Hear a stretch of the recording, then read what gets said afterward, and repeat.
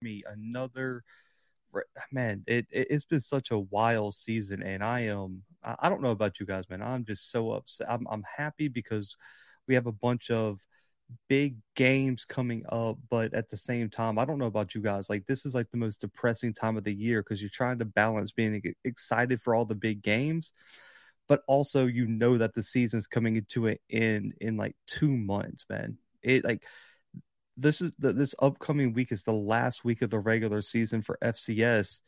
Got a few rounds of the playoffs, and then that national championship's right around the corner, man. The Celebration Bowl will end the season for the MEAC and SWAC. It's just, man, this is such like a bittersweet time of year, but it was oh man. I know it was in the comments it's going to be something. We're going to talk about FAMU's playoff chances, Mr. Campbell. We definitely have a lot to talk about there. We're definitely going to talk about Montana State. 744 yards of total offense, 554 yards rushing with their Montana State's leading rusher was a wide receiver playing his first game at running back. I just want to throw that out there. And I talked to the guy, FAMU's SID. So listen, there is real talks. I know HBCU Game Day, Sam Herder have talked about it on Twitter. There's real talks of FAMU fundraising or getting together the money to realistically host a playoff game in the first round of the playoffs if they're selected. If I'm not mistaken, bids are kind of already coming up, being due for everyone on the bubble. So there was a real push for FAMU and some alumni and boosters behind the scenes to find a way to host a playoff game. I've already talked to the SID over at FAMU. Listen, I will be in Bragg if there's a chance. And even if FAMU gets in the playoffs and they have to travel, that's going to be my first round game. I want to go see FAMU play in person. That's one of the teams in the SWAC that I had plans on seeing this year that I just haven't had a chance to go see them play in person. So another week of South Carolina State losing the most overrated, overhyped defending champion I've ever seen. We're going to talk about game day here in a minute too. Oh yeah. So Wayne, listen, me and Scotty are good. The week before he was sick, he had the flu, so we didn't do the roundtable. This past week, I had something come up for work on Thursday, so we moved it to Friday. I got caught up traveling to Macon, Georgia to go cover the Mercer game, and Scotty got caught up coming down to Mobile and also had to go do some things to get his passes and tickets and things like that through the A&M staff that he got it through. So our schedules just ended up not matching up on Friday, so we had to cancel the show. But listen, the roundtable is back at its normal time this week, man, and we have a lot to catch up on for both of us. So roundtable is coming back, man. It's just been 2 crazy weeks where we've had something come up and we had to move it. My prediction, I had y'all scoring 10, Reese, and y'all scored 13. So my score for A&M was pretty on point. My score for Jackson, not so much. Let's see. So D, I don't want them to play in the first round. If A&T wins this weekend against Gardner-Webb, they get the auto bid. And if FAMU gets in, I hope FAMU and A&T are not on the same side of the bracket, or if they're on the same side of the bracket, being different, like one up top and one, down bottom, where the only way they would compete is in the semifinals.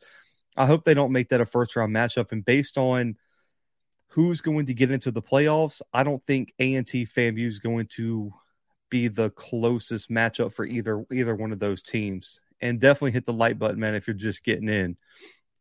Let's see. You were wrong for the first time, Blue. Buddy Pugh has to go. The crazy part, Jerome, is I picked Howard to beat South Carolina State. That was one of my upset picks of the week, and I got that one right. It's just, I still don't know if you can fire him though, Jerome, but we're going to talk about that game pretty soon. Mr. Campbell said he got the call to donate for the game. I love it. I'm hoping if FAMU gets to host a playoff game, that's a huge home field advantage in the playoffs. Let's see. Not worried about him. I remember I was here looking for you, but okay, I got you. Roundtable is going to be 4 hours this week. I agree, man. But listen, week 11 FCS recap. Before we get started, I know there was a comment earlier. the second time this season that College Game Day will be going to an FCS campus. I'm so excited. They'll be headed up to Bozeman, Montana for campus of Montana State for the Brawl of the Wild. Montana versus Montana State will be the site of College Game Day this weekend. And I don't think people realize how big of a deal this is. Like in terms of what week they got picked. I mean, there were, in my opinion, I didn't think they were going to get picked just because at the end of the season, there's usually some big games. Listen, man, 2 FCS schools in 1 year. And we're not talking about 2 FCS schools getting picked in like a MEAC SWAC challenge in a neutral site game, but 2 campuses actually picked in the middle of the season is amazing to see happen. And it was a great publicity thing for the Big Sky to be promoting for this. And I'm happy that Jackson State and also Montana State and Montana got to put on for the FCS, and I'm expecting a huge crowd, and it's going to be cold. If you're going to game day, just go ahead and bundle up. Because if I'm not mistaken, the weather's like 0 degrees this Saturday up in Bozeman, Montana. So it's going to be a blast, man. But players of the week, real quick. Marquis Johnson, Montana State. Now hear me out. Montana State wide receiver Marquis Johnson. And as a wide receiver, his first game playing running back due to injuries at running back for Montana State. Johnson steps into a running back role, has 24 carries for 242 rushing yards, 4 rushing touchdowns, and averaged 18.6 yards per carry in his first ever game playing running back. I don't even know if there's words to explain the type of performance that Marquis Johnson put on this weekend. Montana State had an absolute dominant win, but Marquis Johnson, by far, player of the week, in my opinion, playing out of position, playing in a big game where Montana State had to continue to win to get into the playoffs. This was, or not get into the playoffs. They had to continue to win to compete for the Big Sky, but 24 carries, 242, 4 rushing touchdowns. Tim DeMorat and Michael Ayers are the 2 quarterback player of the weeks. Is anyone surprised? If Lindsey Scott had a bye week, so who do you expect to step in? It's Tim DeMorat. 71% completion percentage, 482 through the air, 4 passing touchdowns, and DeMorat got busy on the ground with 2 rushing touchdowns. So 6 total touchdowns, almost 500 yards of total offense for DeMorat. And that Walter Payton Award race, this might be one of the tighter Walter Payton voting. I would say just overall, like who's going to win, one of the tightest races in a long time. I mean, between Tim DeMorat and Lindsey Scott, it is going to come down to every single vote. And Tim DeMorat had an outstanding performance this past weekend. Also, Michael Ayers has inserted his name. I think Michael Ayers right now, you can make a very good argument that Michael Ayers is the 3rd best quarterback in the FCS right now, behind DeMorat and Lindsey Scott this year. 78.7% completion percentage this weekend. He's on pace to break the NCAA record for completion percentage in a year for quarterbacks that have thrown over a certain number of attempts. 353 passing yards, 4 passing touchdowns, and a rushing touchdown against one of the best defenses in the SoCon in Chattanooga on the road. Sanford clinches the SoCon this year now, and so they get the auto bid. But man, Michael Ayers with his efficiency, with his ability in his first year starting out of JUCO for Sanford, man, he has absolutely put himself firmly in the top 3, in my opinion, at least top 5 for quarterbacks in the FCS. I still think it's DeMorat and Scott than everybody else to a point, but Michael Ayers, Solka, Shador Sanders, Parker McKinney, all those guys, I think have a pretty good argument for 3 through 6. Just in my opinion. Tim DeMorat is a senior, Eric.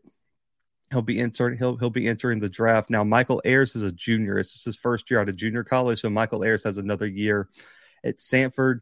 And Lindsey Scott is also a graduate transfer, so Lindsey Scott will be out of Incarnate Word after the season. Now, defensive players of the week was really tough, man. An honorable mention, before I get to these three guys, an honorable mention to Dre Jones from FAMU. 3 sacks, 3.5 tackles for loss on 4 tackles this past weekend. Also had a big forced fumble for FAMU. Dre Jones was a close honorable mention here for defensive player of the week for the Rattlers. And Zeke Vandenberg, 10 total tackles, 4 for loss, 3 sacks, a pick for Illinois State this weekend at the linebacker spot. He is firmly in the race for the Buck Buchanan Award, especially after John Pius has really slowed down his pace over the past few weeks. Eric Hunter from Morgan State, another big win for the Bears. And Damon Wilson he deserves so much credit, man, for what he's done year one. I don't know what the potential is for the program, but I think going into next year, and I would say in the next 3 years, I said this in the summer, the next 3 years, I think Morgan wins a MEAC championship. And that's my bold prediction moving forward is that I think in the next 3 years, you're going to see Morgan State win the MEAC and get to the Celebration Bowl. But Hunter, 11 total tackles, 4 for loss, 2 sacks, a big pass breakup in a crucial moment. And then Brandon Larry from Nicholls State, 14 total tackles, 3.5 for loss, a sack, and a forced fumble. And a big win for Nicholls State over Texas A&M Commerce this weekend. And Nicholls State can play spoiler this upcoming week if Southeastern Louisiana comes in. And if Southeastern Louisiana loses, they're probably out of the playoffs. And it's going to be a must win on Thursday night on the road. That's going to be a game to watch this next weekend. But real quick, Johnson, Demorat, Ayers is our offensive players of the week. Vandenberg, Hunter, Larry, defensive players of the week here. Now, some notable scores before we get into games of the week, HBCU recap, all that. North Dakota State goes on the road against Southern Illinois, pulls out a close win, 21-18. Southern Illinois needed this one. If Southern Illinois wins this game and wins out next week, they had a really good shot at stealing, I would say, one of the at-large bids from somebody. And they just couldn't do it, man. Nick Baker had a solid game, but man, 5 sacks this weekend for the Bison defense, and it seemed to make Baker extremely uncomfortable in the pocket, and they couldn't. They ran the ball fairly well, over 120 yards on the ground, but they weren't very efficient. Only 2.8 yards per carry. But the key for stopping North Dakota State, and I've said this is probably I don't want to say the least talented. This has been the most underachieving or unimpressive North Dakota State team that I've seen in probably 3-4 years, maybe. They've run the ball so well. I mean, they have 4 or 5 running backs that could run the ball consistently. And I mean, if you just load the box and put the game on Miller, I just don't know what the potential is for North Dakota State to make a real run to Frisco this year. Like, I really do think right now, if you were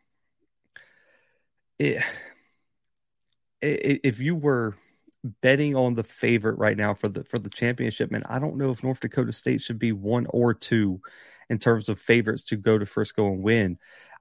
They performed fairly well on the road, man. James Cascore, linebacker, is legit. 14 plus tackles this weekend. Spencer Wagee had a big game from his defensive end spot.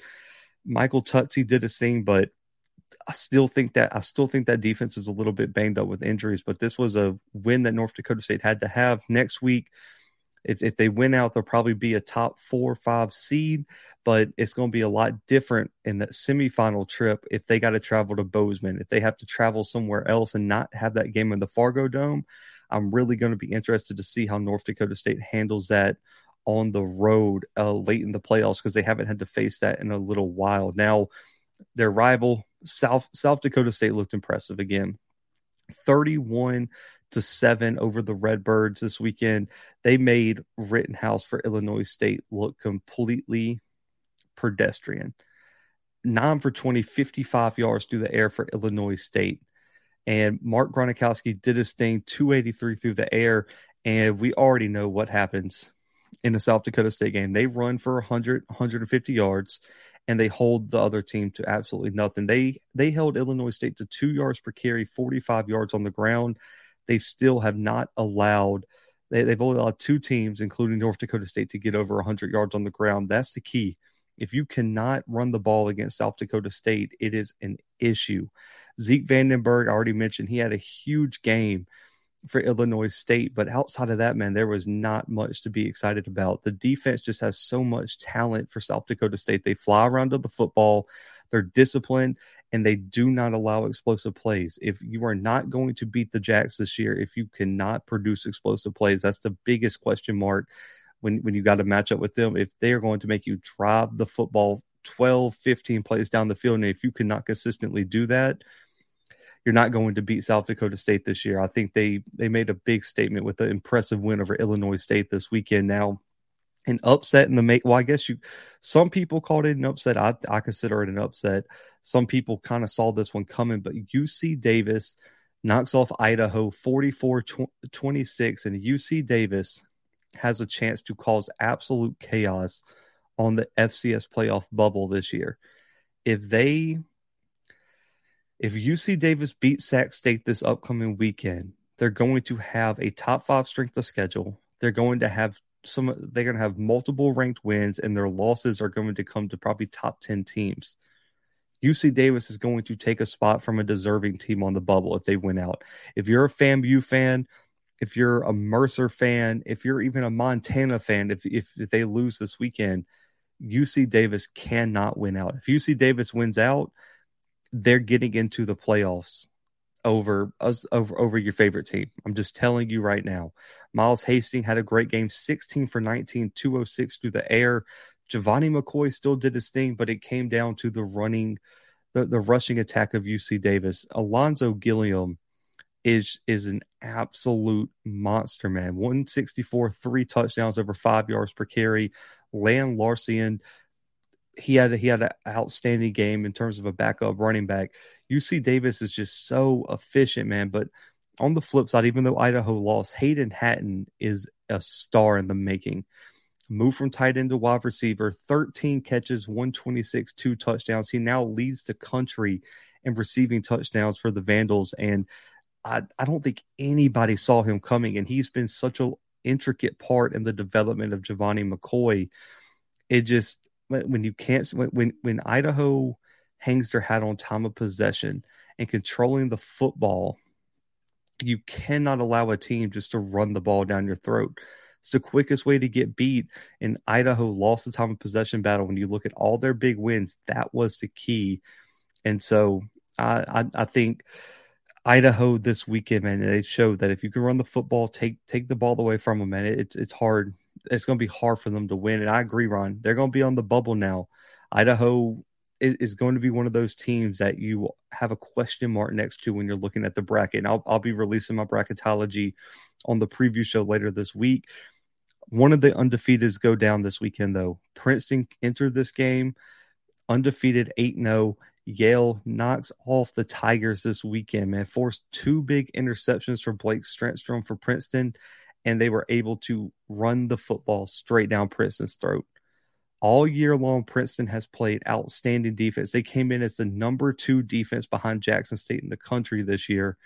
Nolan Grooms, Joshua Pitzenberger ran the football right down their throat. Grooms 152 on the ground, 7.5 yards per carry, while Pitzenberg ran for 108 and a touchdown. Yale put up almost 300 yards rushing, over 5.5 yards per carry. Princeton had no answer. Princeton leaned on their defense all year long as their offense was a little bit inconsistent.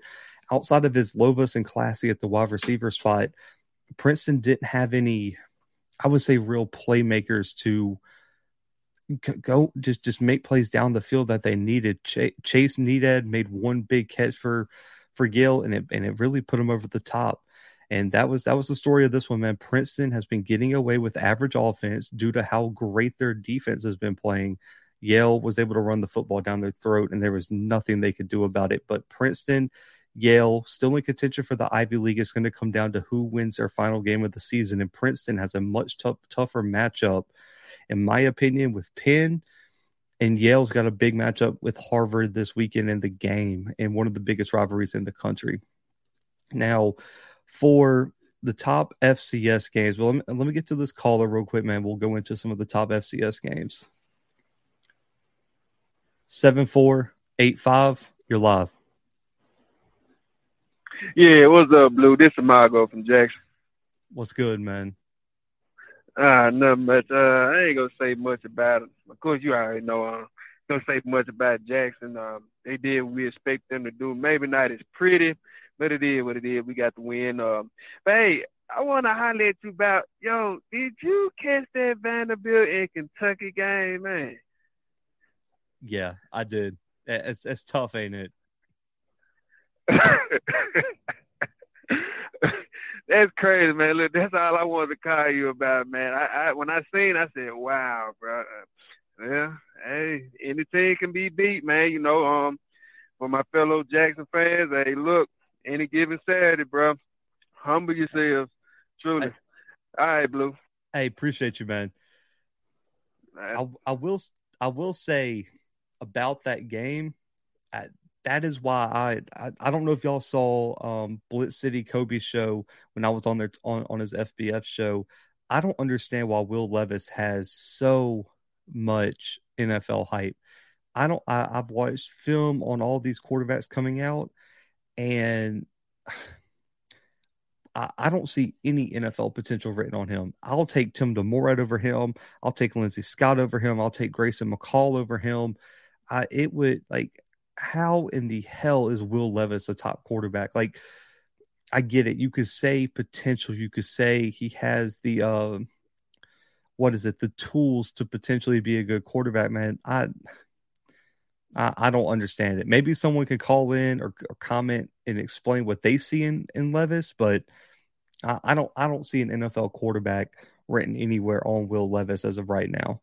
And D, that's why I brought it up. Someone told me, like, there was a group chat I was in with some other people who were sports people, and they said that they said they would take Levis over Stroud right now, and I don't understand how anybody within their right mind could say that.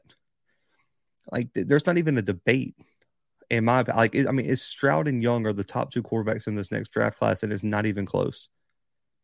It's just I can't understand it, but.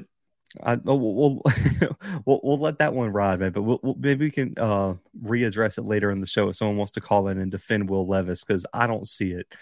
But Southeastern Louisiana takes a step forward in clinching the Southland, and if they win on Thursday night over Nicholls State, Southeastern Louisiana will take the automatic bid from the Southland, and Incarnate Word will be dropped to an at-large bid. If you're FAMU, if your team is on the bubble, you need to be the biggest Nicholls State fans of all time. You need to be the biggest Nicholls State fan on Thursday night of all time, because FAMU, all those bubble teams, if Southeastern Louisiana takes the auto bid and Incarnate Word drops to an at-large team, the bubble, like, you have no shot on the bubble. That's going to take another spot away from another deserving team. Like, the bubble is going to be insane if SLU wins the conference. And okay, fair enough, Mr. Campbell. Fair enough on that. The same reason Mitch Trubisky got drafted over Deshaun Watson. I don't even think he looks the part. I don't understand. Young's a junior. Brian, if you're talking about Bryce Young's a junior. But man, this weekend it was another. SLU is one of the weirdest teams to watch, because I think, including myself, got so accustomed to watching them throw it around the field with Cole Kelly and some great quarterbacks, man. And now they ran the ball 47 times this weekend, and Jesse Britt had an outstanding game, over 120 yards on the ground. Carlos Washington did his thing as well. Eli Sawyer is clearly the better, I would say, passer of him and Cephas Johnson, but they've run this two quarterback scheme and it just seems to work at times. But the real impressive thing is the defense for me. SLU last year, the biggest critique was you had Cole Kelly, but you had zero defense. They've played extremely well on the defensive side of the football this year. Dante Daniels, legit. Danielle Ward-McGee, legit. Brandon Barbie, legit. I mean, they have so many playmakers in all three levels of their defense that I think that's really what separates this year's SLU team from teams of the past. I mean, they held Northwestern State to 200 yards of total offense for 7 punts, held them to 3 for 13 on third downs, held them to less than 25 minutes of possession times. And you got to give Southeastern a lot of credit for the way they've rebuilt the brand of what their team is. And I say this all the time on the show. Good coaches build their scheme, build their teams around the talent on the roster. They don't try to take a bunch of guys that they have and force them into a certain scheme where it may not work. Good coaching can build schemes around good players, and that is what you're seeing at SLU. Go watch film. Go watch 2 games from last year and what SLU was doing, and go watch 2 games from this year and look at the difference in just play calling, coaching. I mean, it is completely different, and it just speaks to those coaches recognizing what they have and recognizing what they have to do to put players in good situations to succeed, man. SLU, big win 23-7 this weekend over Northwestern State. Have a chance on Thursday night. I might be at that game. I'm gonna try to maybe swing that, but a huge game against Nicholls State on Thursday night. Now, Furman Mercer, this was the game I was at. You can check out the highlights on the channel. Pictures coming soon. I do want to say, I always talk about my trips, places. It was homecoming and senior day at Mercer. I will say this was one of the best environments that I've been in. And I mean, listen, the crowd was engaging.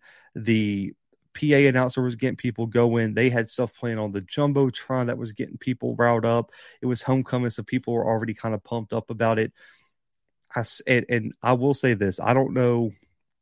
And Mr. Campbell's the money guy, so I'm sure he'll call in after I say this and kind of educate me on the background. That was probably the nicest campus I think I've been on this year.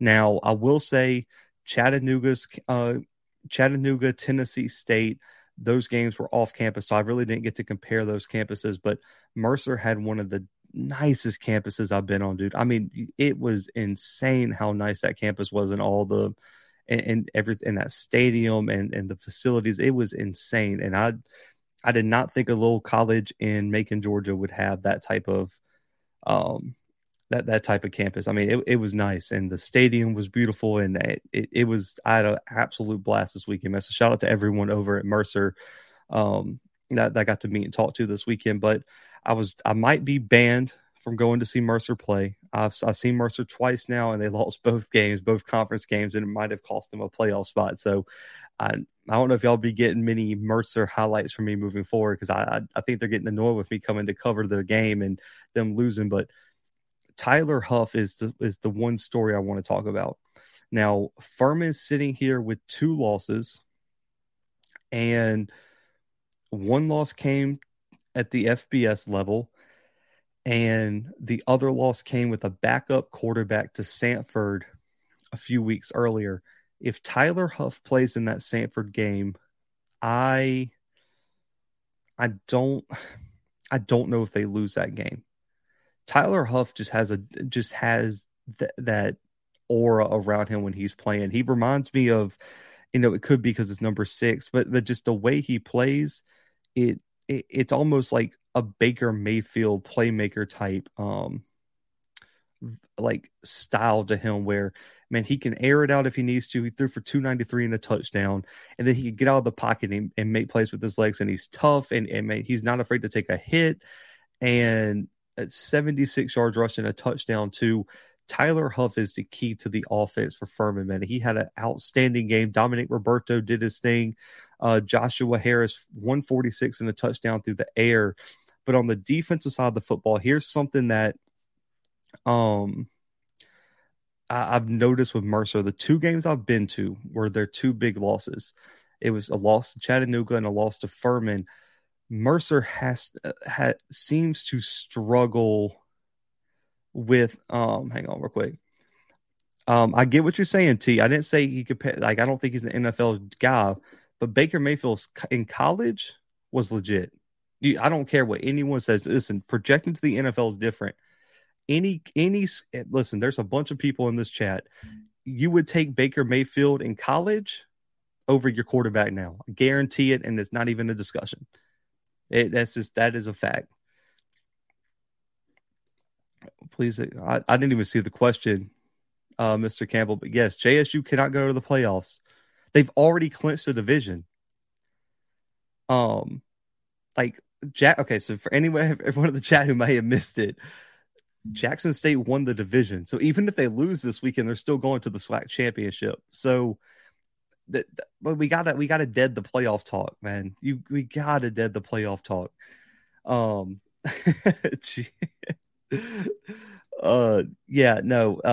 playoff talk there.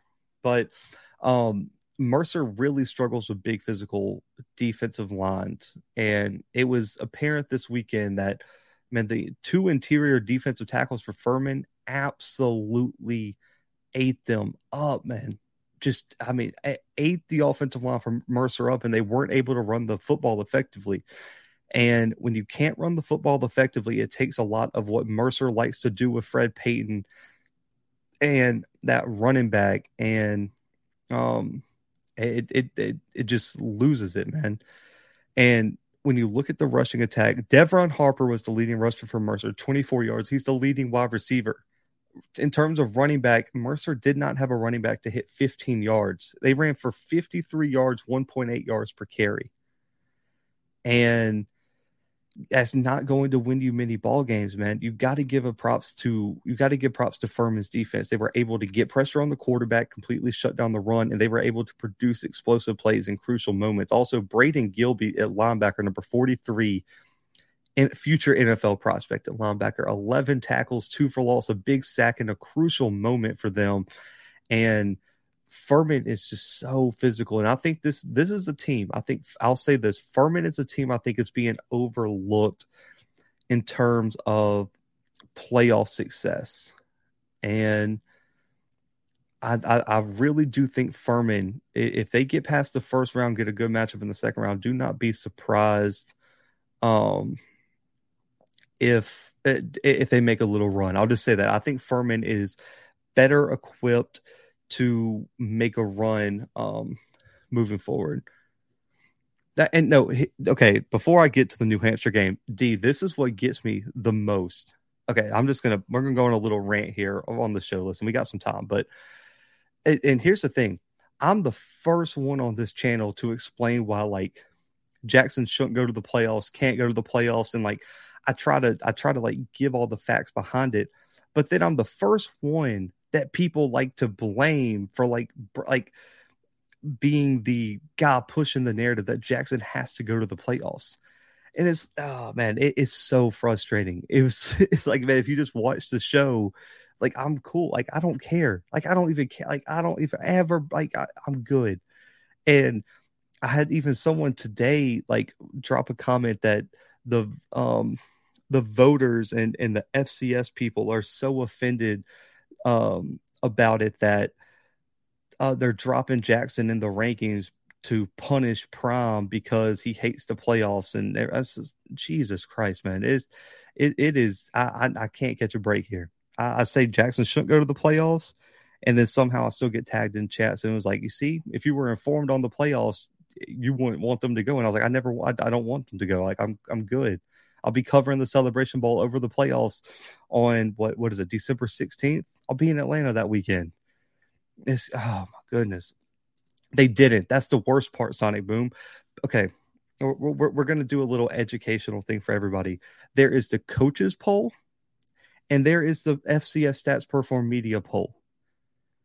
And people cannot comprehend that they are ranked differently in the two polls, Sonic Boom. So listen, I'll have to pull up receipts on the round table or something.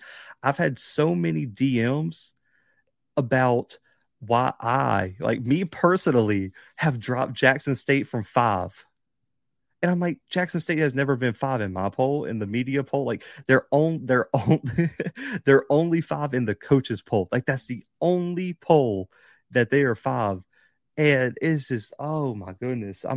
Like, listen, you got to distinguish that there are multiple polls and stop comparing polls to each other. Like they are, man, you guys don't understand the frustration of having consistently, like, people try to call you out on it. It is wild. Yeah, coaches have always had them higher, and there's a reason for that. We've already talked about it on the show too, about why it is like that. But yeah, it's crazy. And he said, just like there's 3 polls in the FBS and there's no confusion. I don't understand why at the FCS level there's so much confusing over which poll we're we're talking about. Killing me. But and here, this is it. It doesn't matter at the end of the day. Like if I'm an Ivy League team, well, Ivy League really don't. It really doesn't matter for the Ivy League teams. But if I'm Ivy League, MEAC, SWAC, man, I do not care. I don't blame you. Listen, when I know Ken Clark and everyone's saying we don't care about the rankings, I don't blame you. I wouldn't care either. Because the only teams that it would really matter at the end of the day where you're ranked is if you're going to the playoffs, and that's cool. Like I'm good with it. You shouldn't care if it doesn't affect like your overall end goal, which at the end of the day, it doesn't matter if Jackson State's ranked 1 or 110th. They're going to Atlanta and they're going to play North Carolina Central for the timeout. My bad. They're going to the SWAC championship for an opportunity to play probably PV to go to the Celebration Bowl. My bad. I don't want to just put them there. That's a little bit disrespectful, but you guys get what I mean. You you get what I mean there, that their goal is Atlanta and it's looking like they're going to get there. And I'll just say that. But other than that, New Hampshire, big win, big win over Rhode Island, 31-28. Max Brosmer, huge day, 316, 2 touchdowns.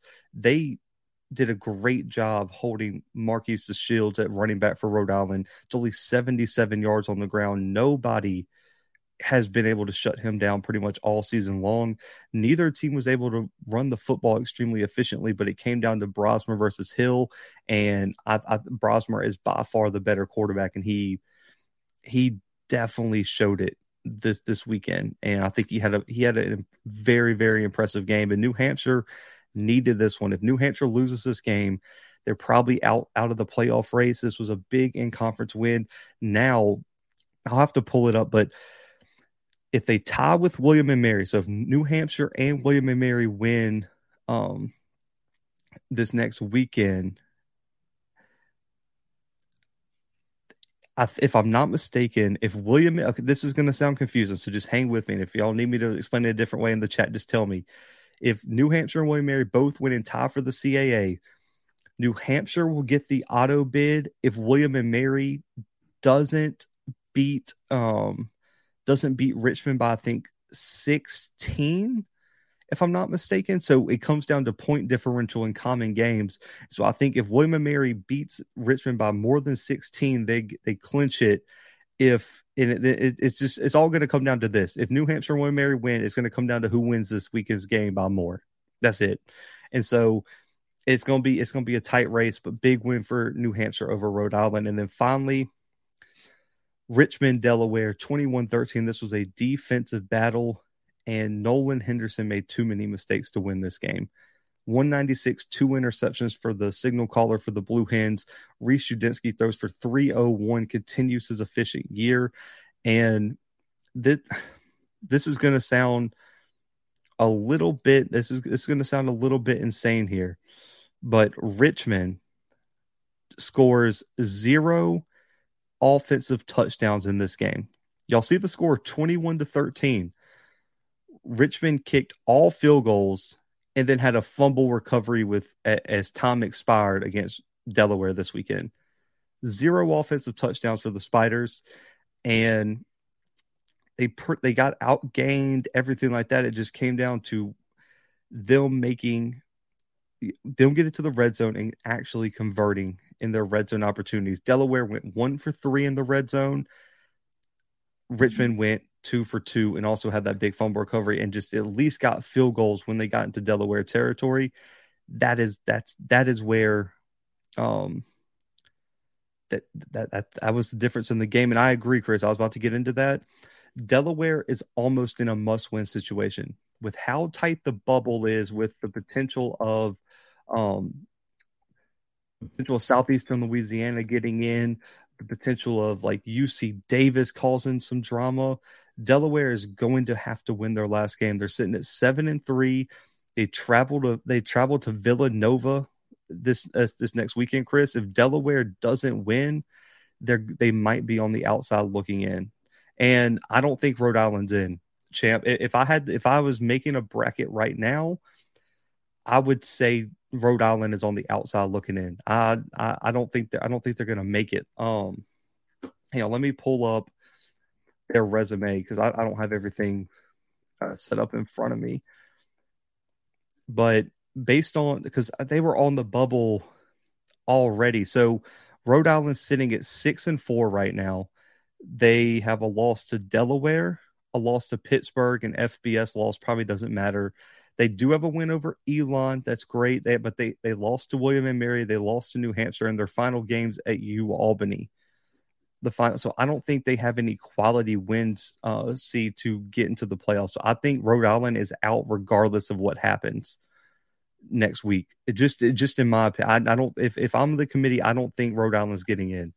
They're probably going to be. There's too many good teams on the bubble this year. They might have made the bubble last year. This year might be the most packed bubble that we've seen in a long time. And I'm going to be working on getting Sam Herder and Craig Haley on the show to talk about the playoffs either this week or next week. And then we'll kind of see. Definitely hit the like button, man. Appreciate all y'all tuning in. But HBCU recap, week 11. I didn't change any of these games up because these were the 4 games I think everybody wanted to talk about. And where do I start? Like, I don't know where to start on all these 4 games. I'll just go in order because there's one I really want to talk about. But FAMU, Alabama State, what a game. This really was one of the better games of the season. Like, if you haven't watched the FAMU Alabama State game, you got to go check it out now. It was a hell of a game this weekend. And Jeremy Musa had his moments where he looked solid, but man, he looked shaky at times. Alabama State's defense gave him fits in terms of coverages, getting pressure on him at times, but 3 interceptions. He did throw 2 big touchdowns, but you got to give FAMU credit as well. That front 7, we finally saw the emergence of the front 7 that FAMU was supposed to have. 6 sacks this weekend. Isaiah Major had a big game, but Isaiah Land, 2.5 tackles for loss, 1.5 sacks. Dre Jones, 3.5 tackles for loss, 3 sacks. And there have been times this year where you can give FAMU's offense a lot of credit on pulling out the win. But this game, you really have to give it to the defense. FAMU's defense kept them in the game. Their offense struggled, like had moments, but really struggled at times. And I don't understand why they can't run the football. The offensive line has performed extremely well in pass blocking and has been, I think they still rank top 5 in the SWAC in terms of sacks allowed this year. But in terms of run blocking, they just seem to be missing that piece. Kind of similar to how Jackson State was last year, where you're like, man, the talent is there, the size is there. What's not clicking? They're missing that last little bit of ingredient. I don't get how you have Jalen McLeod, AJ Davis, Terrell Jennings, and you can't run the football. It logically makes 0 sense. And his throws were terrible. Like when I say Musa turned the football over, he turned the football over. And also I'm going to pick on FAMU here for just a second. We're going to have to talk about this. There is no way your recruiting base is in Florida and you can't have more than 2 playmakers on the outside of wide receiver. I mean, Xavier Smith and Jamari Shareed combined for, I think, 19 of the 25 catches, and they accounted for like 95% of the yards. There's got to be another wide receiver on the roster that can go make a play. Yeah, this has to be. Xavier Smith is that guy, the 145, 1 touchdown on 13 catches. I don't to compete in the playoffs. If they get there, they're going to need more than Xavier Smith and Jamari Shareed. You have to have some depth at the wide receiver spot, and it doesn't make any sense on why they don't have that much talent on the outside. So, and that's why I don't understand why he doesn't get more targets. I think he has some potential, and he has the ability to go up and get some passes, even when they're a little bit off target. But that's Moose. He won't throw it. He won't throw it to anyone else.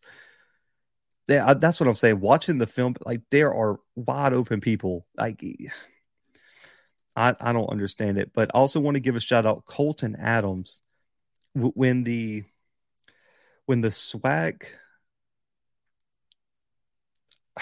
When the SWAC announces their all-conference team, in 2 weeks, it better say Colton Adams right next to Aubrey Miller's name at the linebacker spot. There are not 2 better linebackers in the SWAC right now than Colton Adams and Aubrey Miller. You could throw Isaiah Major in there at the I would say 3rd spot, but it is Colton Adams and Aubrey Miller. Colton Adams all over the place. Another 15 tackle performance for him. And also, you got to give FAMU credit. The clutch field goal block there, man. I don't think people realize as an offensive lineman, field goal blocking is supposed to be the most simple thing in the world. Because, you can get a block off the end because you got like a tight end or someone out there on the edge. But as an offensive lineman, you got your biggest and strongest guys in the middle of that special teams formation. And you cannot, there is no way, if you properly execute what you're supposed to do, that you should get pressure right up the middle like that. They just got their ass whooped. You cannot allow that to happen. And so it was a clutch play by FAMU, but also a huge, huge mistake by Alabama State. Both of these teams, in my opinion, are still 2 of the best teams in the conference. And I think it was a great game, but this was a big win for FAMU. This was a game. I don't think Bethune-Cookman next week is going to be very competitive, just in my opinion. This was their test. This was a road test. It could have been a quote unquote trap game. But man, FAMU found a way to pull it off, and that's what good teams do. Even when they might not play A+ football, they still win, and you got to give them credit. Hang on, Drizzy. Travis Hunter has played 3 games, all SWAC first team. That people shouldn't even be asking that. There's 0 shot, and if they do, they gave it to him strictly based on name. Strictly based on name. Like he didn't earn a damn thing if they give him all SWAC. I'm sorry, no offense. He's talented. First team all SWAC. Come on, man. They should just throw away all conference because it would mean nothing if he got all first team all conference. Come on. That's tough. That's bad. I'm hoping there's not people out there who think he's a first team all conference player this year. I'm really hoping there's not. No way. But anyway, Texas Southern, I owe an apology. I picked against them. This was my second upset pick of the week. I picked Howard correctly, but I gotta take my L on this one. man, Texas Southern came out here and smacked Grambling. 6 sacks for Texas Southern's defense, forced 2 big interceptions between Chavez and Hawkins at quarterback, and they consistently made plays. The rushing attack, electric. 253 on the ground. Ladarius Owens goes for 100. Kevin Harris goes for over 50. Andrew Body put up 43. And Andrew Body was efficient as could be. Andrew Body, 15 for 22, 192 touchdowns, no turnovers, 65-yard bomb where he just put it out there. Joshua Johnson for Grambling and Lyndon Rash were 2 most consistent. But man, Grambling, you got to take the G. They should just come out in unlabeled clothing next week. This was a beatdown all around. I mean, I don't have much to say about this game. I will have to say though, everyone who got on Isaiah Hamilton last week, the kid can ball, man. Look, he just went up against some really good wide receivers. I still think Isaiah Hamilton's first team all SWAC. I'm getting together my all conference and all American teams. I don't know if y'all want. Y'all can put in the chat. Do you guys want me to do a live stream, live reveal of all conference and all American teams on the channel? Because I'm already getting them together. They're going to drop the week after the last the week after the last week of the season, and I've already been putting them together. So let me know if y'all want to live stream that. But I definitely think Isaiah Hamilton has earned his spot. Had a big interception, and Texas Southern's defense played well, and also Grambling just looks bad. And it was still I get it's Hugh Jackson's first year, and he had offensive coordinator issues this all season, but I expected a little bit more from Grambling. And Texas Southern right now sitting in second place in the SWAC, or tied for second place in the SWAC West. You got to. I think McKinley has done enough to keep his job. I really do. I know people are calling for his head weekly, but I still think if they win their last game, I think, if I'm not mistaken, correct me if I'm wrong, they play in Huntsville next week, or is it opposite? I know they play Alabama A&M. I'm pretty sure they play in Huntsville next week. If he goes into Huntsville and wins that game, that'll be huge. And Texas Southern is going to probably finish second in the West, which is just crazy to think about. And that's how I feel about that one. Now, these last two games, we're going to have a real discussion about. And the call lines are already open, 701-779-9585. We're going to have a discussion about these last 2 games because, oh my goodness. Howard knocks off South Carolina State 28-14 on senior day up there in DC. Oh my God. I picked Howard to win this game. But South Carolina State can't even blame it on Corey Fields this time. Corey Fields didn't even play this game. They started Prometheus Franklin, who was a true freshman coming in. He went 6 for 16, 70 yards, a pick, and he had 1 touchdown. And then Tyrese Nick threw 3 total passes and still got sacked on his 3 attempts. I just want to put something in perspective. Howard beat South Carolina State by double digits with a quarterback in Quentin Williams who was 8 for 16 and threw for 81 yards. I'm going to just repeat that. They lost to a quarterback by double digits who completed less than 50% of his passes for less than 85 total yards through the air. And if you, this is bad, but I want to give a shout out. I tagged him on Twitter on Saturday. If you didn't watch this game, Jarrett Hunter is legit. At 149 on the ground, 1 rushing touchdown, also had 2 receiving touchdowns, 3 for 43 as a running back out the backfield. And Howard ran for 290 on the ground, averaged over 6 yards per carry. They dominated the line of scrimmage. I want to go back because I did catch a lot of flack because I picked them in the MEAC SWAC challenge and they ended up losing to Alabama State, and everyone was like, "Man, you overrated the talent, you overrated the offensive line, D line." Howard's got legit talent. The offensive line is one of the best in the conference, and they have some guys like Kenny Gallup who are some of the best players at their position in the conference.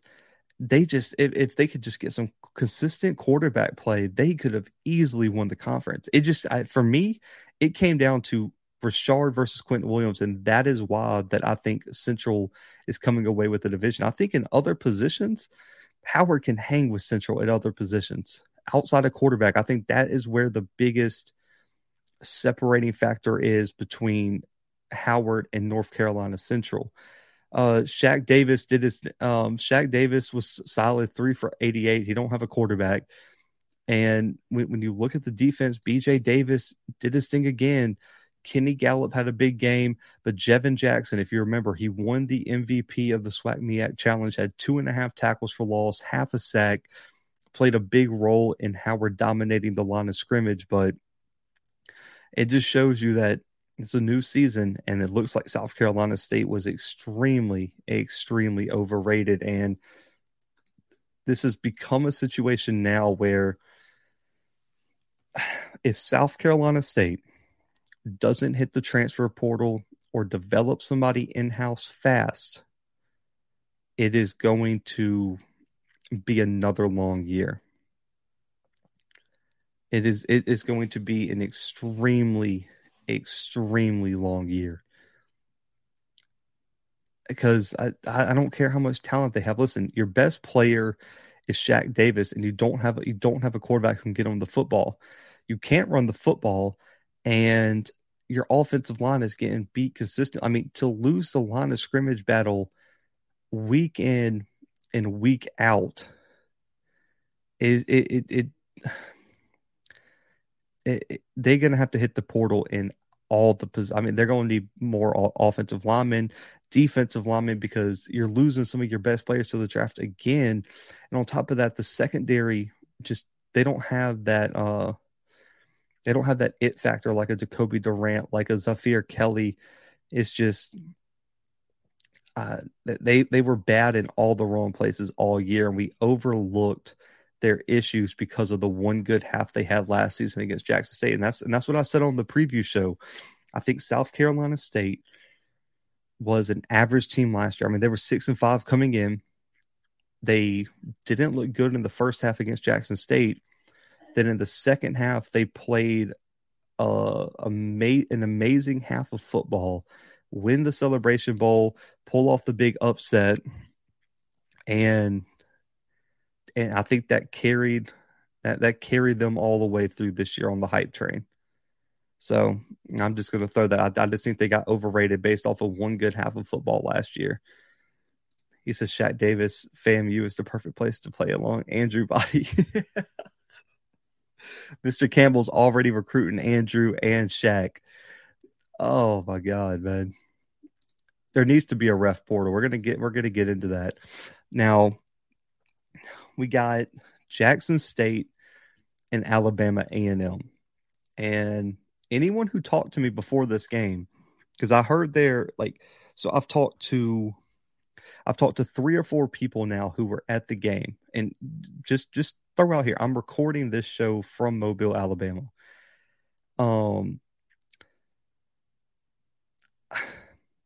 All four people said they're never coming back to Mobile if the game is that lad.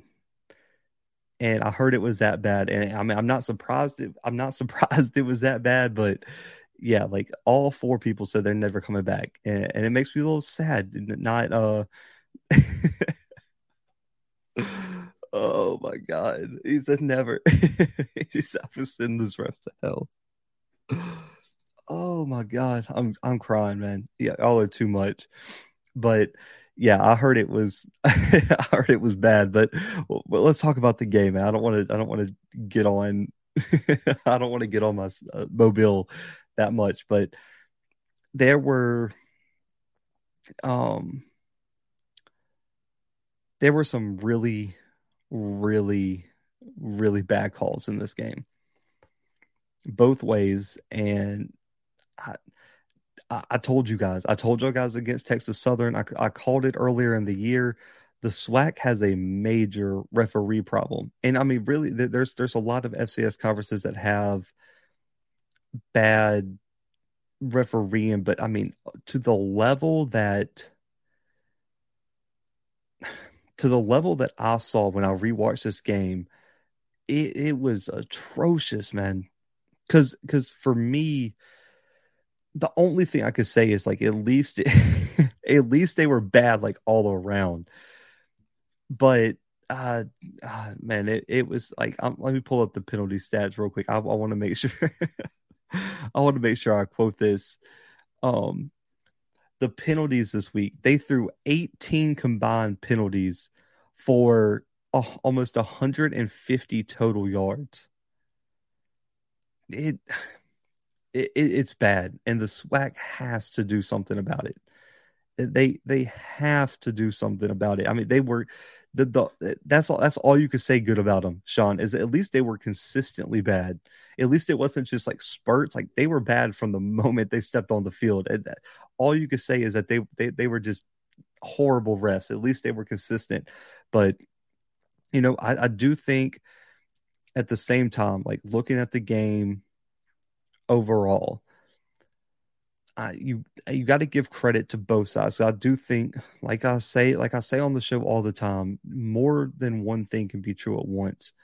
On one side, you have to give Alabama A&M credit for finding a way to be motivated and kind of bouncing back in a sense in terms of their on-field performance, especially defensively and running the football after they really put up a horrible performance against Mississippi Valley State. Like they could have easily came in here and just got dog walked, and they put up a solid fight, man. Eaglin put up 100 yards rushing by himself, a touchdown, averaged almost 5 yards per carry. Langford had some explosive plays in the run game as well, and the defense did a solid job. They played physical. They were fast. Dre Terry played really well. Moses Douglas, Liston Richardson played solid as well. It was a better performance than I was expecting from A&M coming into this one. And on the other side, it's a good thing. And I know this is going to sound crazy, and I said it after the Alabama State game. After the Alabama State game, I said it's good to see Jackson State can win a tough, physical game away from home where things aren't going their way. It's always good to see your team respond positively to adversity and still be able to come out with the win. And that is what Jackson State did. And you've got to give Aubrey credit. Aubrey had 17 total tackles and was all over the field like he's been all year long for Jackson State. Geronte Davis had a big game. Barron Hobson, Jeremiah Brown all had solid performances. And so you have to give, I think if you're a Jackson State fan, you have to be, as much as you're disappointed that, it wasn't the blowout that it was supposed to be, man, you still won. And your starting quarterback got hurt. You got touchdowns called back. The other team had some momentum game, and you still bounced back and won the game. Like that's got to be a good thing in some sense. I know as a fan, as fans, everyone wants to be emotional and say, oh man, it should have been 50 to whatever. But like, man, the name of the game is getting wins, and every team in the FCS top 25 has had a game on their schedule. I'm trying to think. Yeah, most teams have had a scare or two on the season, and it builds a better and stronger team moving forward, because now the next time that you are in that situation, you get punched in the mouth, you know how to respond. Now for the negative, and this is I already know everyone's gonna hate me and call me out and everything like that. I didn't get to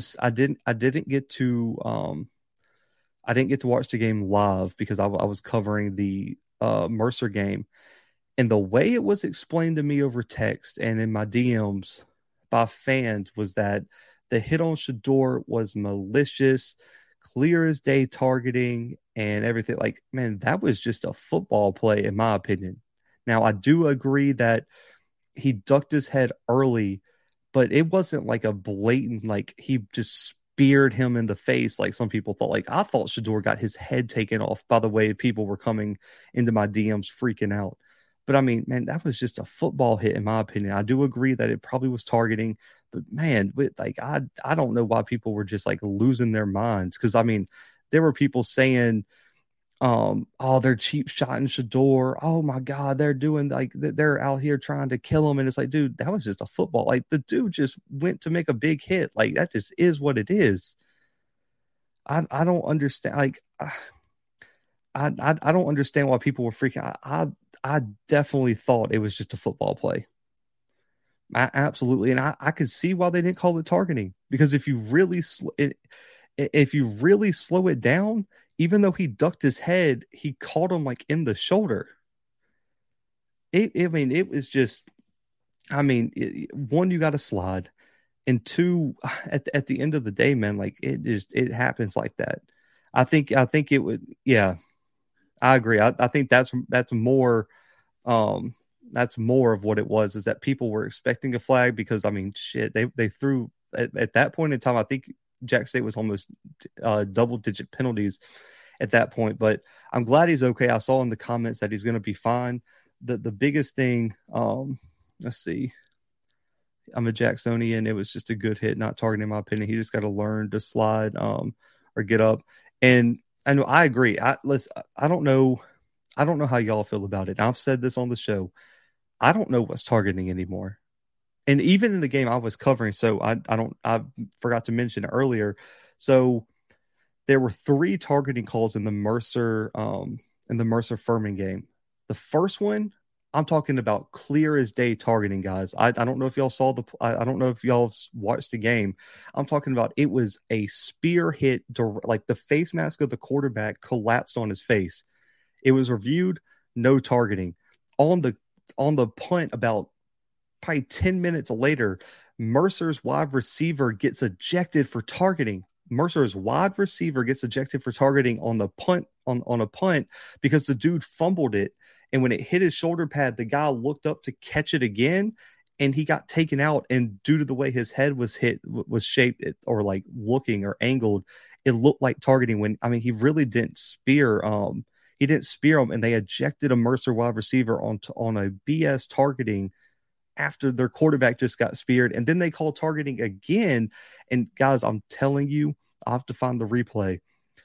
The guy they called targeting on for Furman didn't even hit the quarterback. He was standing next to the pile, and they called targeting on him, and they had to review it and realize that he wasn't even in the play.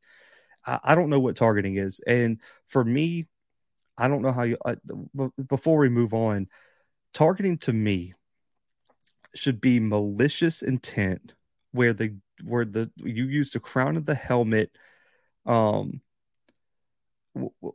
use the crown of the helmet to the upper body of another player with ill intent. I think it should be a 15-yard penalty if it's helmet to helmet. And then if you had malicious intent behind it, you're ejected from the game. But this whole, man, let's eject people from the game because making a football play and he accidentally hit someone, that's got to go.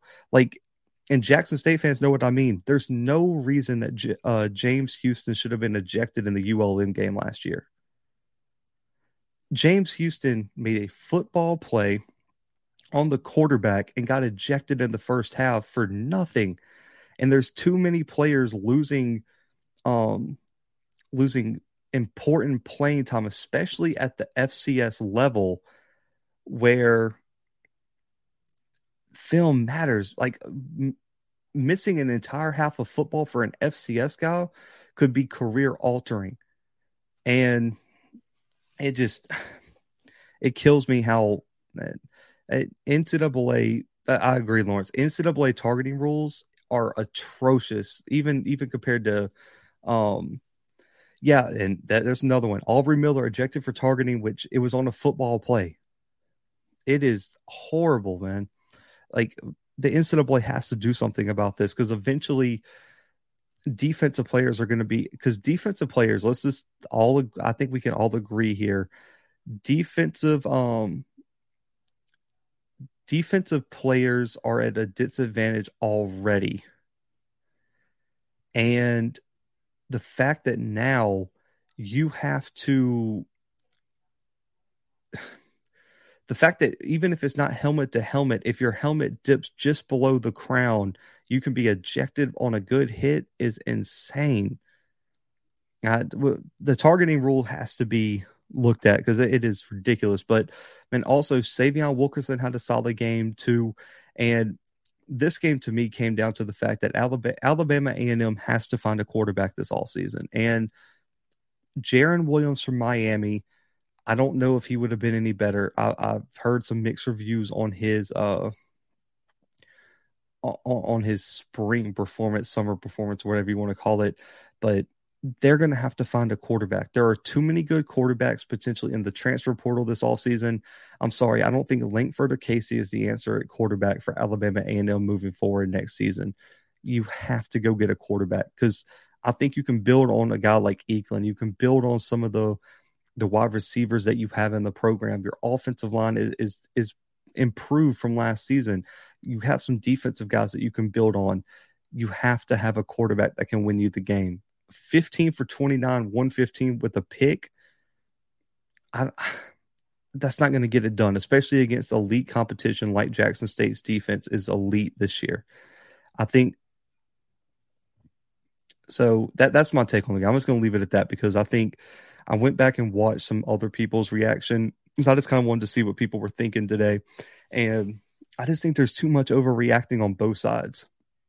I think on one side you have Jackson State fans that expect perfection from 18 to 23-year-olds, where, man, it's tough to consistently play high-level football with zero mistakes. And then they're disappointed in the team. But, I mean, you look at it, end of the day, your quarterback goes out with an injury. He throws 4 touchdowns before he leaves the game. You have a quarterback who has had 0 reps come in, and JP, who he didn't look great, but we'll see if he's going to get more reps just in case Shador, because I know he said on Twitter he's good to go. You never know. You need to have him ready with some reps, because you see what happens when you don't. And I think it was a great test for Jackson State, where, listen, you're 10-0 at the end of the day. You have to have some close games. If you go through and just blow everyone out, the first sign of adversity in a tough game, it could be the Celebration Bowl, it could be the PV game, we don't know. It's good for your team to know that they can be punched in the mouth and win. And for A&M, this game was solid. You had chances to win. I get it. You're disappointed you didn't win. But, man, the A&M team I saw play on Saturday or on Sunday when I watched the game earlier this morning is a way more efficient and a more effective team than what played Valley last week in terms of that matchup. So I think this was an overall good game. I thought it was a good game. There were some people who were saying it was a quote unquote boring game. You don't need to score 50 points a game for it to be a good game. Sometimes I think defensive battles are way more fun to watch, and I thought this was a good game. And the fact that, I mean, A&M was able to come out as explosive as they were, and that was huge. So I think it was a great win for Jackson State, man. 10-0. Alcorn State, though, that rivalry game, the Soul Bowl in Lorman, I'm excited to see that one. I'll be there. So if anyone's going to Lorman, I'll be down there on the sideline. I'll be covering that game this weekend, and I'm excited to experience my first Soul Bowl in Lorman. And we're going to do FCS Game of the Week, and then we're ending the show with the HBCU Top 10 rankings, man, so stick around for that. But Sanford, you see the picture. They clinch the SoCon auto bid with a 35-24 win over Chattanooga. And I still got to work out my top 25. There's some spots from like 12 to 17 or 18 that I'm still working out, so I won't drop all of them tonight. But I'll just say this. Sanford jumped into my top 6. I'm just going to leave it at that. I mean, Sanford's is undefeated in FCS play this year. They've played the 11th toughest schedule in the country, and Sanford's only loss this season is to Georgia and Athens. And yes, it's the same Georgia that's number 1 in the country right now at the FBS level. Michael Ayers, his first year as starting quarterback for Sanford out of JUCO, 353, 4 touchdowns, completed over 70-something% of their passes, and they the biggest thing is they forced Preston Hutchinson into mistake after mistake. He threw for 320, but he threw 2 big interceptions, and you cannot do that against Sanford. They've done a great job building their defense up this year. They ran the ball fairly efficiently, 121 on the ground against one of the better. I believe Chattanooga came in as the number 1 rushing defense in the SoCon. And they also, Liam Ford did his thing on the ground, but they held Gino Appleberry and some of those, I would call them backup rushing threats to nothing. Ford's going to get his 100 every game. It's the reason he's the all-time leader in rushing, one of the all-time leaders in rushing yards in Chattanooga history. I believe he set the record for 100-yard games. And I'm impressed with Ford, man. And yeah, Mr. Gaddy, man, it's still real time. We're still live. I don't know. Well, it depends on when you're watching, but yeah, if you can hear me, it's still real time. I agree. I think Sanford can make a run in the playoffs. You look at the receiving core too, man. DJ Rias, 100 yards receiving, a touchdown. Chandler Smith and Kendall Watson. Kendall Watson had 3 receiving touchdowns this weekend, 8 catches. Chandler Smith, 9 for 80. Also, Jay Stanton, 7 for 38. They have so many weapons. Ayers can spread the football out consistently, and I think that's the difference. I think Sanford's going to be a seed. They're going to host a game this year, and with the offense and the way this defense is slowly coming along, man, Sanford is going to be a problem. But this was a big win. I doubted them coming into this one just because it was on the road against a strong Chattanooga defense. Sanford's proven me wrong time and time again, and it is time to put a little bit of respect on the Bulldogs. I think this is a team that could make a quarterfinal run at minimum, and depending on the matchup, if you can get a team that does not defend the pass very well and cannot force Ayers into some mistakes, man, I think Sanford is going to be a problem. If I had to, I'll release my bracketology on my preview, but just off the top of my head, I think the highest they could go is probably like 5 or 6, maybe. It just depends on what happens with some of the Big Sky teams and in front of them, because South Dakota State's going to be up there, Sac State, Montana State, North Dakota State. So really, the top 4 seeds are locked. So probably the highest they could go is 5th. But I think if you can get anywhere in that 5, 6, maybe even 7 range, I think it'll be perfect for a Sanford team. You also got to remember, Sanford was picked to finish 6th in their own conference. So being the 6th overall seed in the playoffs is going to be huge. Remember Justin Ford's episode. What about it? What about Justin Ford's episode?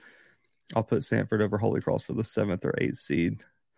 There was a question on here. Let's see. We're getting film on the rest this week. Blue will be ready for them. They won't get to take 21 points off the board. Yeah, I think I think Chattanooga, Sanford, and Furman are all going right now. I would have Mercer on the outside looking out, unless they beat Sanford this weekend, and then we'll have a conversation about potentially 4. But I think all the top 3 are pretty much locked in right now. I mean, Sanford's already locked in, but I don't see how you can leave Chattanooga or Furman out right now, especially when Furman's only loss is to Sanford with the backup quarterback. Blue, I don't think most people are looking for JSU to be perfect. They have a vastly superior offensive roster to be as inconsistent as they are during the games with the schedule. So I get what you mean on that one. I do think this, we've talked about this, the slow starts could be an issue, especially against teams with equal talent. But the problem is, I don't think Alcorn's going to give them a lot of problems offensively. Now, a slow start against Central, we'll see. But the thing I worry about with Central, I mean, I guess if we're if you get past PV, I'm sorry, I keep putting y'all past PV because I don't see PV winning that game. If they come in with that 3-3-5 with a undersized off defensive line, I think that's going to cause big issues for them.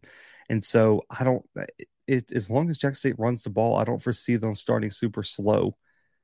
And that's I think Jackson State's good, man. I don't think they're perfect. No team's perfect, but right now I don't see an opponent on their potential upcoming schedule that's going to give them many problems. I'll just say that. Also, yes, congrats to Aubrey Miller. He's what, the fifth? I think, if I'm not mistaken, he's the fifth FCS player this season to get a Senior Bowl invite. Cody Mock, Hunter Lipke, Andreas Lovas, Isaiah Land, and Aubrey Miller now are the five players who have reached the Senior Bowl invites, if I'm not mistaken. I could be missing one, but I think those are the five off the top of my head. So I'm hoping to see more FCS players. So just to kind of give you all a heads up, I've already been in contact with the Senior Bowl. I should be covering that the entire week of the Senior Bowl on the sidelines, pictures, videos, everything. So I'm going to make it a priority to really highlight the FCS players that are at the event. So I'll be covering the Senior Bowl down there, and I'm really hoping to get some interviews, some clips, highlights, things like that of the players down there. So stay tuned for that when the Senior Bowl rolls around in late January. So I don't think the Southland is better than the SWAC, especially depth wise. I do think Incarnate Word is the best team out of either conference. I would say Incarnate Word and Jackson State are the top two. I still think Incarnate Word is the best team out of the two. And then I think FAMU, Alabama State are right there. I don't think Southeastern Louisiana is as good as they once were. Texas A&M Commerce is in their first year, so I think the SWAC is a better overall conference. I do think the Southland has the best team out of the two conferences. When is the last time the SWAC won the Celebration Bowl? It was Grambling over North Carolina Central. I don't remember what year that was, but if I'm not mistaken, it was the year, I think Grambling beat Central. I don't remember what year though. It was 10-9, but I'm blanking on the year. 2016. There you go. I knew Chant was coming in here, but excuse me. So the last segment here, HBCU Top 10. It's a weekly thing people wanted me to do. Here's what I'm going to say. I said it last week. I have my top 5 on the left, and on the right, I have the 5 pure chaos teams where you can rank them absolutely anywhere you want to put them. I mean, it's the top 5 teams, and then it's pure chaos on the right. So you can argue about it, but it's literally the top 5 teams, and then it really doesn't matter what's on the other side because everyone has beat everybody, and it's just pure chaos in terms of an HBCU ranking. But the top 10 right now, my top 5 stayed the same, or really my top 7 stayed the same. Jackson State's the best HBCU team in the country. Central second, FAMU's third, A&T's fourth. I kept Alabama State at 5. They played a hell of a game against FAM. And I think Alabama State right now is a better team than Southern. You can argue about it, but I don't think many people would pick Southern over Alabama State right now. I don't. And I got Howard at 7. I mean, give me a reason why Howard doesn't belong up there. You can maybe make an argument that Howard has to be behind PV, but Howard's done more than a lot of the other teams that are behind them. Especially when you look at a lot of their losses came from out of conference, but they've run through the MEAC outside of Central. So I'm keeping Howard right where they need to be. PV, Texas Southern right there. The reason I got PV over Texas Southern is because they won the head-to-head. And then I got Morgan State at 10 because they've earned that, in my opinion. I think Morgan State is a top 10 team, just in my opinion. I really like Morgan State. I might be putting them a little bit too high at 10, but that's just hold this up.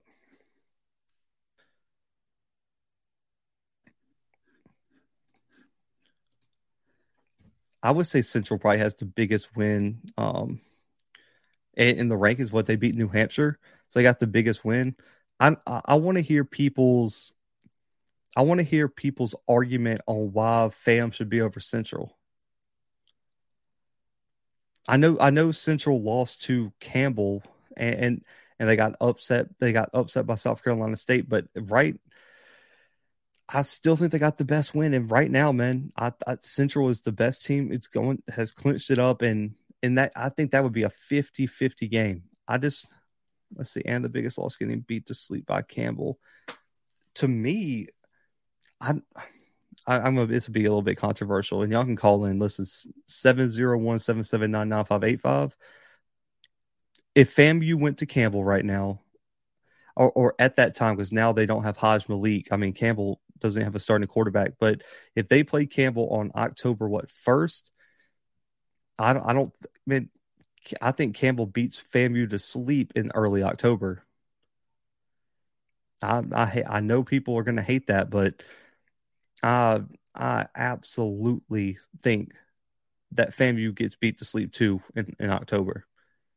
At Campbell, with how FAMU was playing at that time,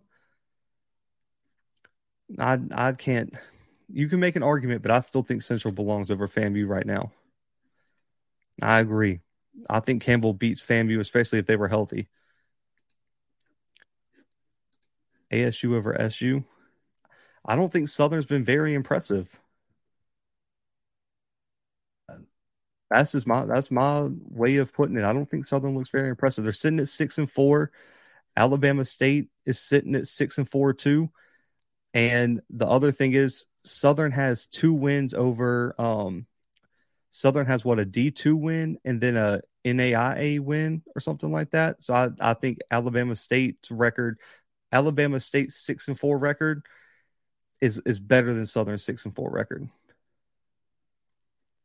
Agreed on. I think Calvin's calling it. Hang on. 9868. You're live. Yo, what up? What's good, man? Hey, this guy was calling from Mississippi again. Quick question. Now, this goes back to FAMU's playoff hopes. Not knocking it. I just want to state the facts. It's going to sound bad for all SWAC schools. What SWAC school would have beat a team outside the conference for a winning record? Other than Jackson? Yeah. I mean, depending on the matchup, I think FAMU could have. And No. I'm sorry. What team has actually played a game and beat a team win a record out of conference this season? Not fictitiously. I mean, I'm making a point here, Luke. In the SWAC? Yeah, nobody. I don't think the SWAC has the MEAC.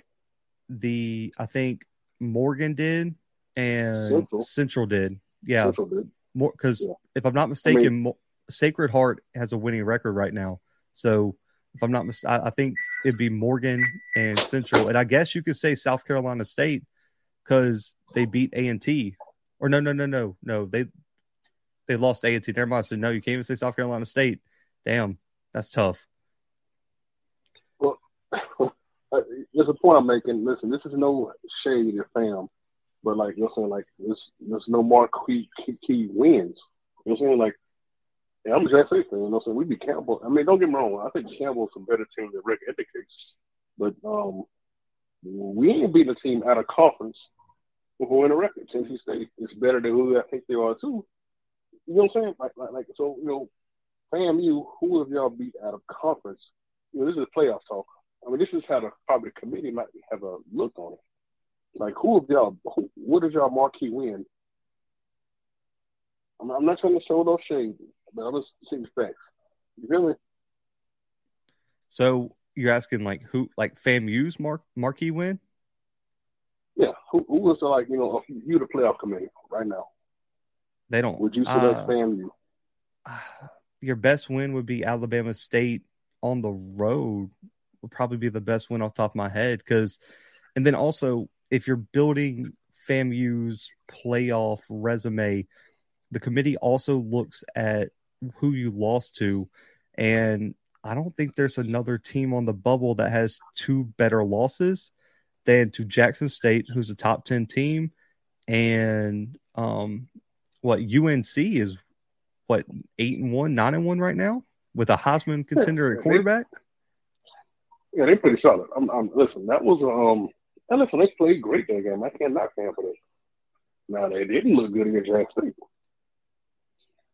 I mean, put me in the mind that it's a playoff committee. Like, I'm going to argue against it. I want you to argue for it now if you want to. But you get what I'm saying? I know. I'm I not got put you you. in the bubble. I got you. I'm not trying to. Listen, I'm not trying to hate. I'm not trying to bust through a bubble. Listen, I want FAM in the playoffs because I think the more teams that we got in postseason looks better at the conference. But I'm also being realistic. Like, Jack State hasn't beat any team out of conference to win a record. Alcorn has a team SWAC has never beaten. They suck this year. And then he lost to Stephen F. Austin, who is not the greatest. Valley has two FCS losses. One of them Tarleton State, one of them Austin P. I mean, they're not – I mean, Austin P peaked it sometimes. But I don't want to keep going down the list. Now, I could argue that Alabama State beat the second-best team in the MEAC, but then again, that's like the MEAC. You know, Howard, I mean, I don't scare nobody. Now, Howard did play, was it Princeton or Yale pretty hard? One of them really tough. They played both. They played Harvard and Yale. I mean, you know, Tennessee State played Eastern Washington, but what's Eastern Washington right now? I mean, if I want to look at secondary, you know what I'm saying? Like, I would just after if I'm not mistaken, Tennessee State has still not scored an offensive touchdown in 3 weeks now.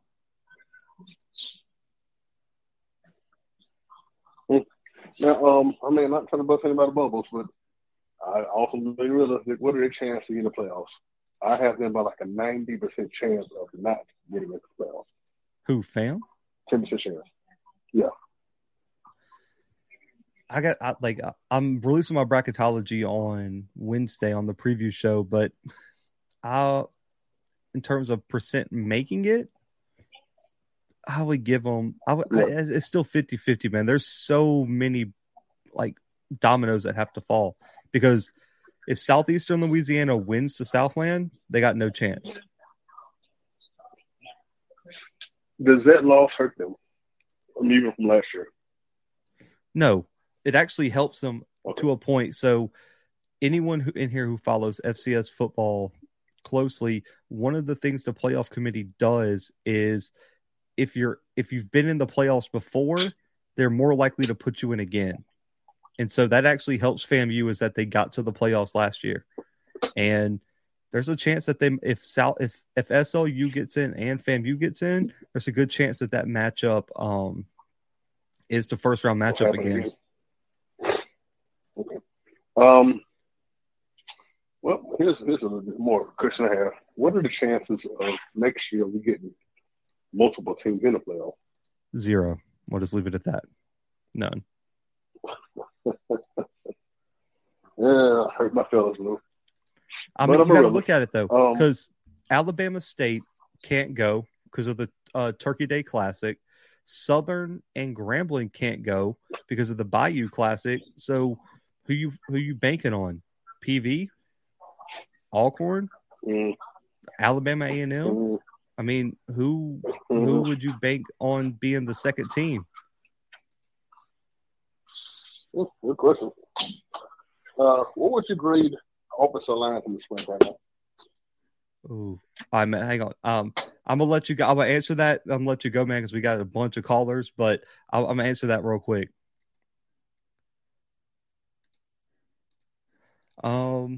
Great offensive line. I mean, it's been solid for most teams. FAMU's been good in pass blocking. Jackson State's a solid run blocking offensive line. PV's has been great in terms of run blocking. So I'm going to say it's solid. I don't. I would have to go team by team to completely grade it. So I'm going to go 4-5-1-2, 8-9-4-5, and 3-9-3-5 to end the show. 4-5-1-2. You're live. Blue, what's going on? What's good, man?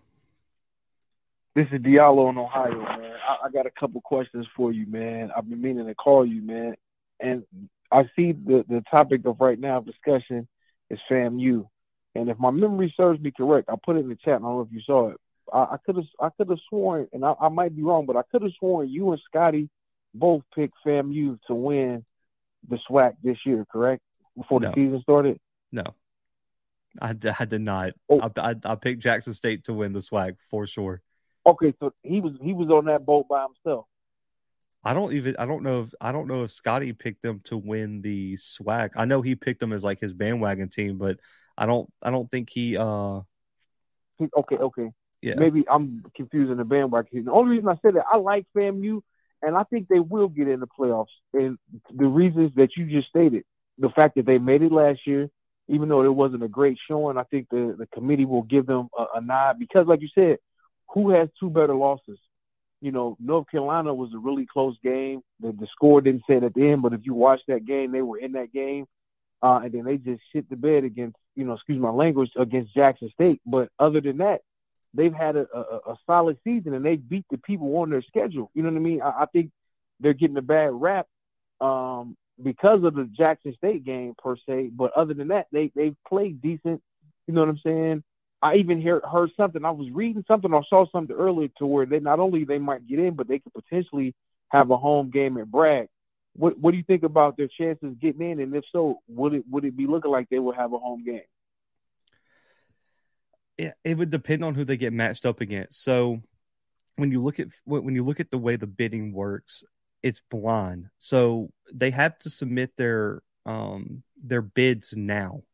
So FAMU has to submit a blind offer, and you don't know who they're going to be matched up against. It's just going to depend. If you get matched up with the school that has a lot of money, it's going to be tough to get a home game. But if you get matched up with the school that at the end of the day really doesn't care about that, then they got a chance. I think it's still, I would have to wait and see who they get potentially matched up against, because you never know how willing another school is to overbid for a home game. But if FAMU gets a home game, that increases their chances of winning a first round game tenfold, because it's going to be really tough to go down and play in Bragg.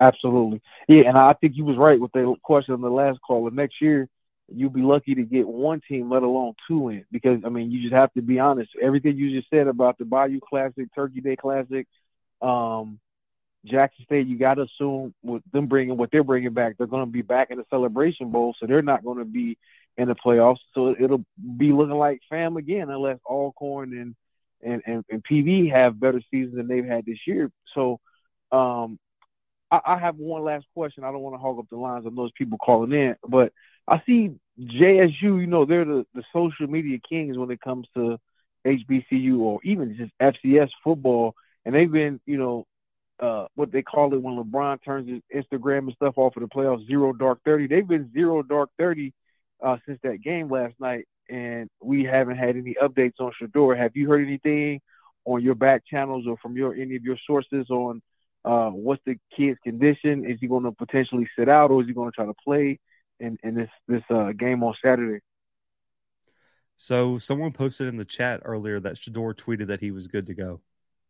I don't know how accurate that is, but tomorrow I'll be on the coach's call, and I can only imagine that there's going to be a million questions about Shedeur's health. So if anyone's doubt is not, put to rest tonight, tomorrow about 12 o'clock, all the questions are going to be answered, because Prime's going to get a million questions about the health of Shedeur tomorrow.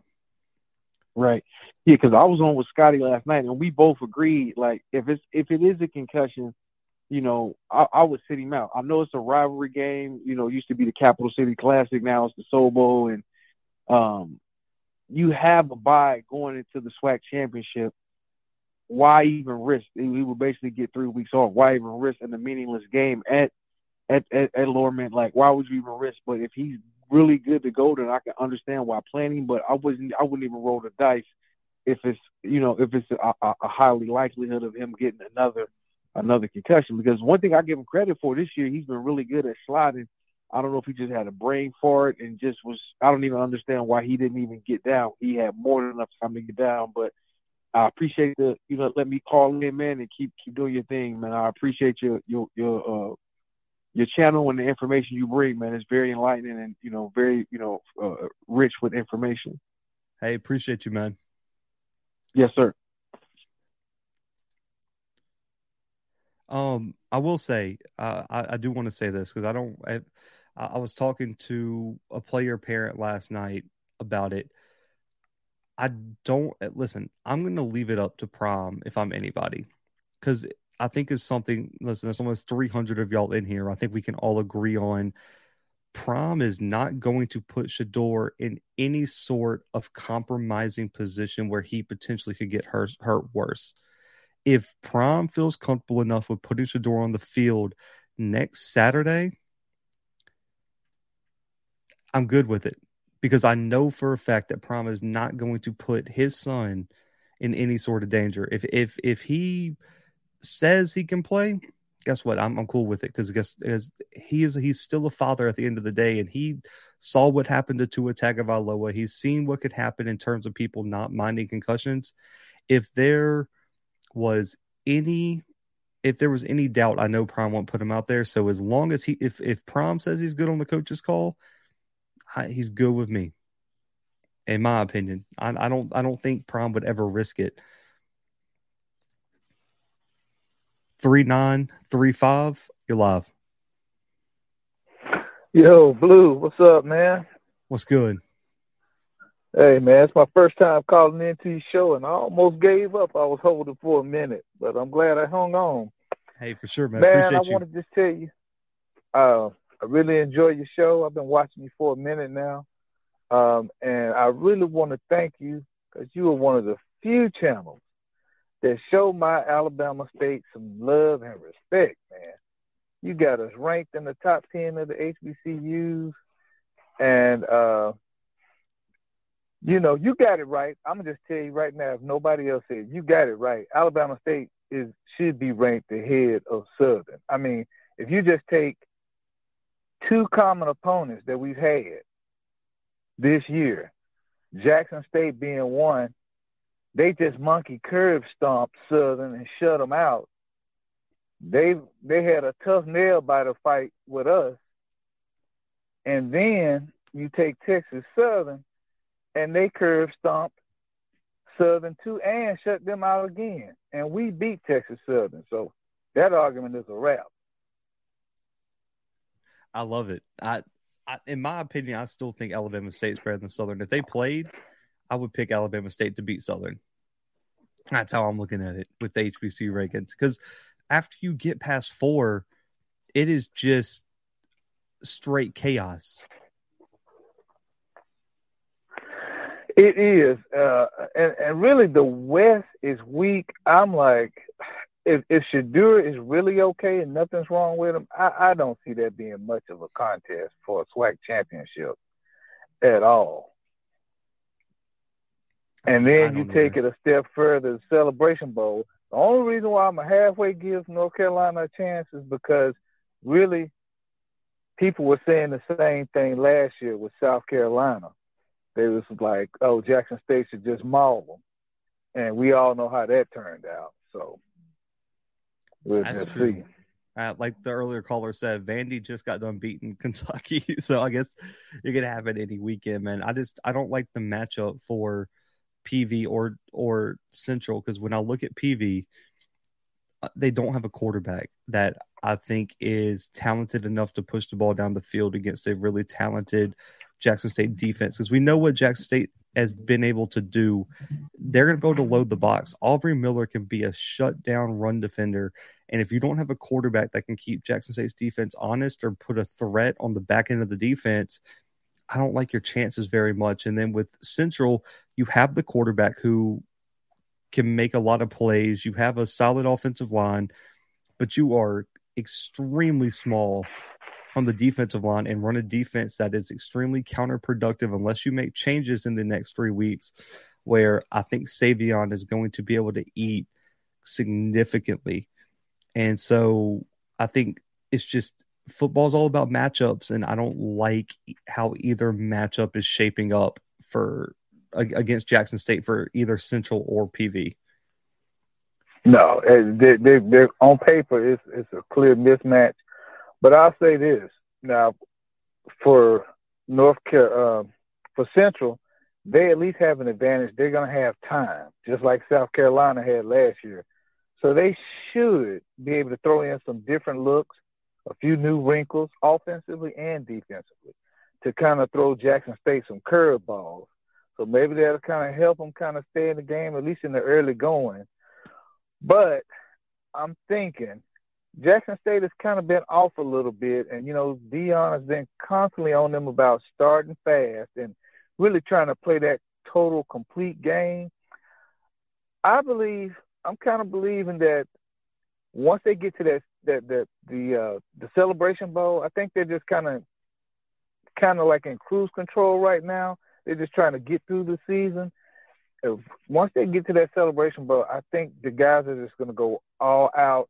The light's going to flip, and they're just going to go bananas. And because they really want to seal that deal, they really want to get that. They want to bring home the championship not only for themselves and for the fans, but definitely for Dion. So I think that may be the time we may see them actually score 70 points. And it's not so much the competition as it is, like I said, I think they're just going to be laser focused and they're going to really be dialed in, whereas last year it seemed like they probably came in a little overconfident. And I had a parent talk to me last night about it. People lost sight that also, man, there was a lot of off the field stuff that Jackson State was having to deal with, even going back to Prime's health. He told me he was talking to his son, and it's going to be different this year. So we'll see, man. But hey, I appreciate the call. I'm going to get to these last two callers, man, so I can hop off of here. But appreciate you calling in. Yeah, man. You have a good night, and hopefully I'll see you at one of these games, man. And I have to dap you up, and we'll go from there. All right. Hey, appreciate you, man. All right.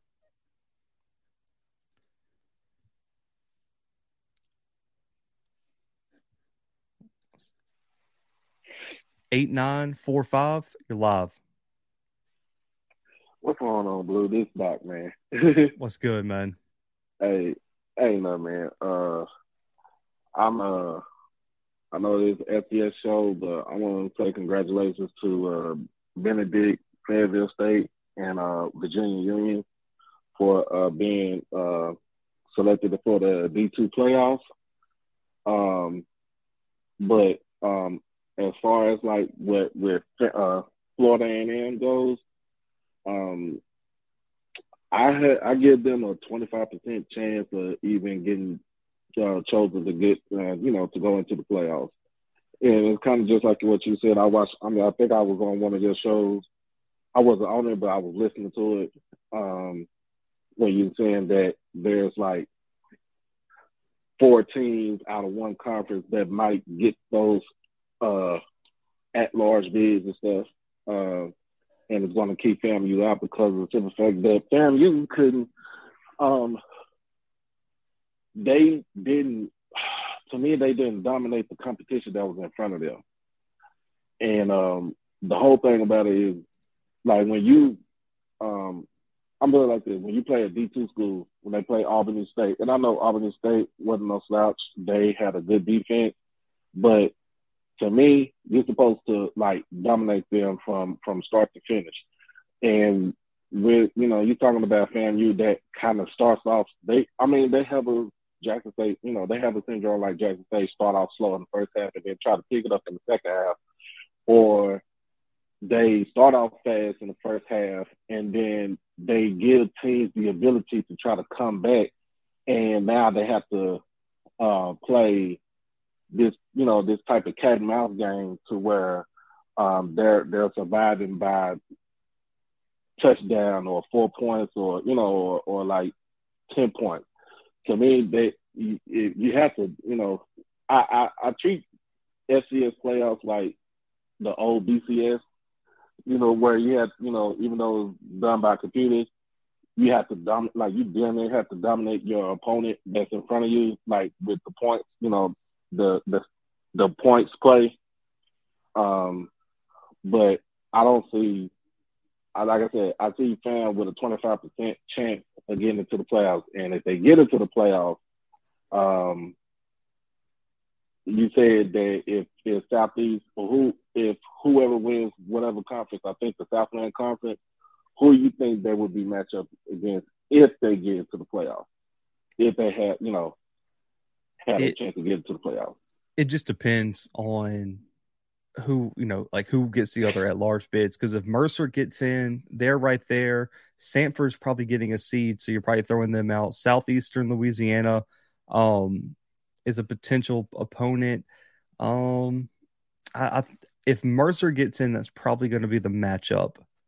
If I had to guess, but we'll have to see, man. The bubble's going to be filled. It could be like a South Carolina school, or maybe a Southern North Carolina, or even like a UT Martin or a Chattanooga as well. Would be right. Two other schools to watch if they get in, but it all depends on who gets in on the bubble. But man, Doc, appreciate you calling in, man. I'm gonna try to knock out these last two callers so I can hop off of here. No, you good, bro. Yep, later, man. All right, I'm going to go 7120 and 5531, and those are going to be the last two callers of the night. And within the 7120, you're live. Hey, how you doing, Blue? What's up, man? All right. I just wanted to chime in about the, you know, somebody posted Buddy Pugh needs to get fired. People forget. You know, he's not getting nowhere near the funding that he used to get. When Buddy Pugh's program was fully funded, South Carolina State was putting money in the program. Buddy Pugh had national championship contending team. And he's not getting the funding that he used to get. And I mean, even the band, the Marching 101, they're nowhere near the size that they used to be because of lack of funding. That's all I want to say. So, just to give a little bit of perspective to you and everyone in the chat. Well, he just hung up, but just to give perspective to you guys. So I said, I came out last week and said that was insane. And 5531, I'm going to get to you. I said it was insane that South Carolina State was going to try to fire Buddy Pugh. Apparently, there were South Carolina State fans that were pissed about that. And that apparently, quote, unquote, what I was told is, I don't know South Carolina State football, and that Buddy Pugh should have been fired a long time ago. That's what I was told by some alumni of South Carolina State, is that Buddy Pugh should have been fired, and that this has been a conversation for a while surrounding the program. So apparently this talk about Buddy Pugh being fired is something that South Carolina State fans have been doing for a while, and I was told I didn't know South Carolina State football for defending him. Just going to throw that out there for you guys, that there were some people who've reached out after last week's show when I defended him. They got mad that I defended him. 5531, you're live. Hey, Blue, how you doing? What's up, man? Hey, my name is KD. I'm giving you a call from Atlanta. Had 3 questions for you. First question I wanted to ask you is, if you, based off of the season right now, do you think that the offensive line coach for Jackson State, whether the team has done enough or the offensive line has performed good enough for him to keep his job? Yes, no question. The second question I wanted to ask you is, I'm just curious, do you know, like, typically what the expense would be for a team to go into the playoffs at the FCS level? I was just thinking about all of the turmoil and stuff that FAMU was going through with, trying to get a compliance officer, this and that. I'm just wondering if it's even, if they don't have the funds for it, if it would even be worth them, going into the playoffs. And then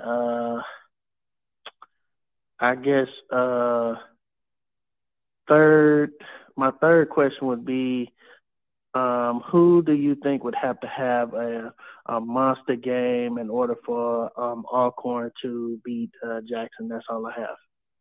I appreciate you, man. Okay, so for the first question, I don't think he's on the hot seat whatsoever. Just in my opinion, I think the offensive line has been extremely improved. The recruiting and the development has been a lot better. I don't think the offensive line coach is going anywhere. I think it's Marsukian, something like that. I don't think he's being fired. The second question, in terms of the FCS playoffs, I can't put a direct price on it because if you know, I mean, it depends on how far you have to travel, what you got to do, who you play. Do you bid for a game? Now, I will say the one thing is, with the way the NCAA takes a lot of the money for hosting a game, the NCAA does supply money for travel. So every round that you've traveled, the NCAA actually does reimburse you for those travel costs. So to a point, I mean, as long as if you're getting reimbursed at the end of the day, I mean, you could break even at some point as long as you're not trying to go over and above what you were trying to do. And the third question, I'm like, could someone comment what the third question was? I'm blanking on what the third question was right now. It's off the top of my head, but no, the O-line coach is not being fired, and I also cannot put a price tag on an FCS playoff run just because it depends on who you play, when you play, and if you bid on home games and everything. Because if you bid on to host a first round game, and then you go to the second round and they're seeded because you got the top 8 seeds. But if something happens where 2 teams from the first round win the second round and match up in the quarterfinals, okay, then the highest bid from the first round still hosts that game. But for Alcorn to win, you're going to the player. Okay, that's right. He said what player? It's Howard. It's Jarvion Howard has to have a ridiculous game. I'm talking about if Alcorn's going to win this game, guys, you're probably going to have to rush for over 150 yards, and Howard's going to have a 100-yard game. I mean, you're going to need him to go berserk. And then in terms of defensively, you're gonna have to just need a full performance. I mean, listen, Terrence Ellis and Claudine Sherlis, the 2 linebackers, they're going to have to play big. When you look at Ellis this year, 70 total tackles, 7.5 for loss, 2.5 sacks. I think Claudine has around the same type of stats. Those 2 guys are going to have to play huge. You're going to need Kinsler at the safety spot to have a big game. Calvante Key at cornerback number 14. He's going to have a big game. Your defensive backs are going to have to hold up against a really talented wide receiving court, and you're going to have a front 7 who can get pressure on Shador. If Ellis, Claudius, and that front 7 cannot get pressure on Shador Sanders, it is going to be a problem, and you're going to have to run the ball with Howard because was it Trey Lawrence is the backup quarterback now for Alcorn? I heard that the main starter from this year, Allen, is out for the year. So you're going to have a freshman quarterback that's only had about 2 or 3 starts under his belt. If you don't run the football, it is going to be an issue moving forward. But I just don't know if it's a great matchup for Alcorn. But I'm gonna preview that game on the channel, man. But listen, I was always supposed to do like an hour and a half on here, man. We hit the 2-hour mark, but listen, some big guests coming potentially on the Coach's Corner, hopefully this week. It's going to be in the next 2 weeks. So Uncle Luke's will be coming on. We were supposed to record that last week, but he had some political things he had to do after the election. But, man, Uncle Luke will be coming on. Also, Jason Brown from Last Chance U, former Indy Community College coach, also coming on the Coach's Corner with me and my guy, Coach Fred. I'm going to be in Lorman this week. Me and Coach Fred might have some live things, an interview with Fred McNair, some players before the game on Friday night coming y'all's way, so stay tuned for some announcements on that. FCS preview coming later this week. We're also going to get the roundtable back going this week. So hit the subscribe button, hit the notification bell, all that good stuff. Top 25 coming out tomorrow. Check the website for that, thebluebloodspod.com. Also, all American, all conference lists start dropping next week. So stay tuned for that. We're going to do each conference will have a first and second team, and also all American team will have 3 teams. We'll have the first, second, and third team for that. So stay tuned for all that, man. But up until next time, guys, the Blue Bloods are out, and I'll see y'all then.